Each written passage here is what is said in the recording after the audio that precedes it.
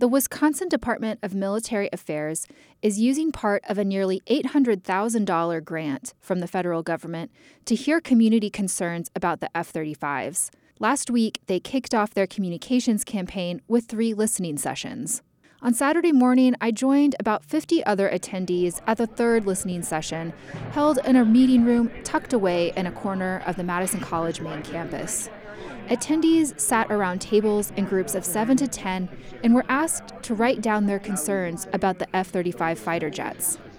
Many attendees raised similar questions about the F-35 takeoff times and flight profiles. Folks also asked what would be done to mitigate noise in schools and in residential homes.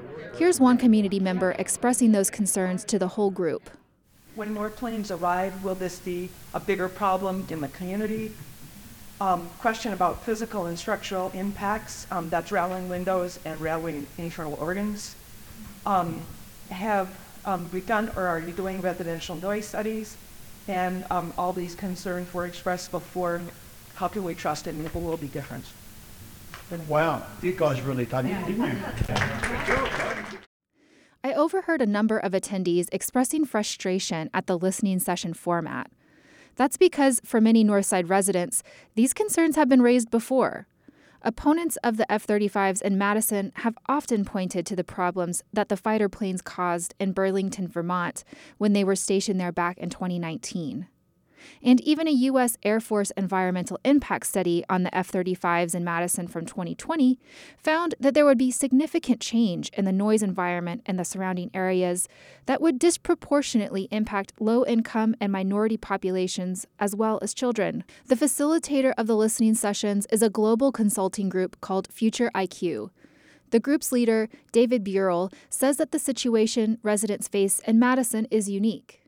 This one is really unique in that you have the domestic and the military aviation side by side, and you have a city that's growing up and around it. The change, of course, is you now have F-35s rather than F-16s, right?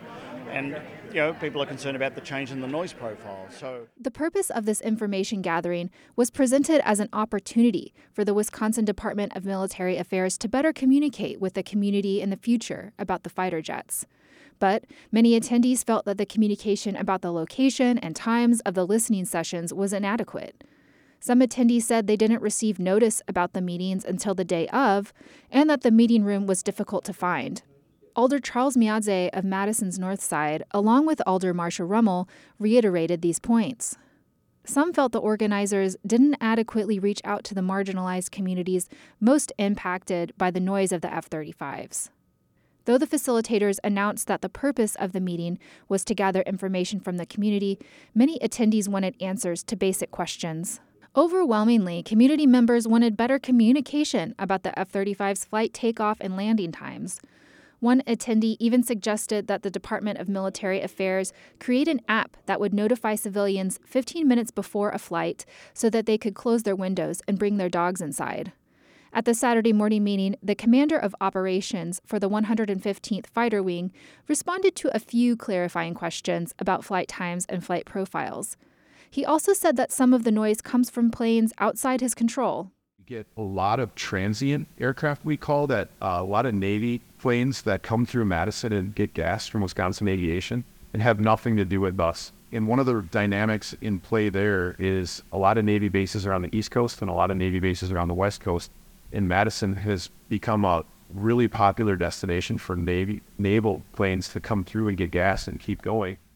The officer would not give his full name on request.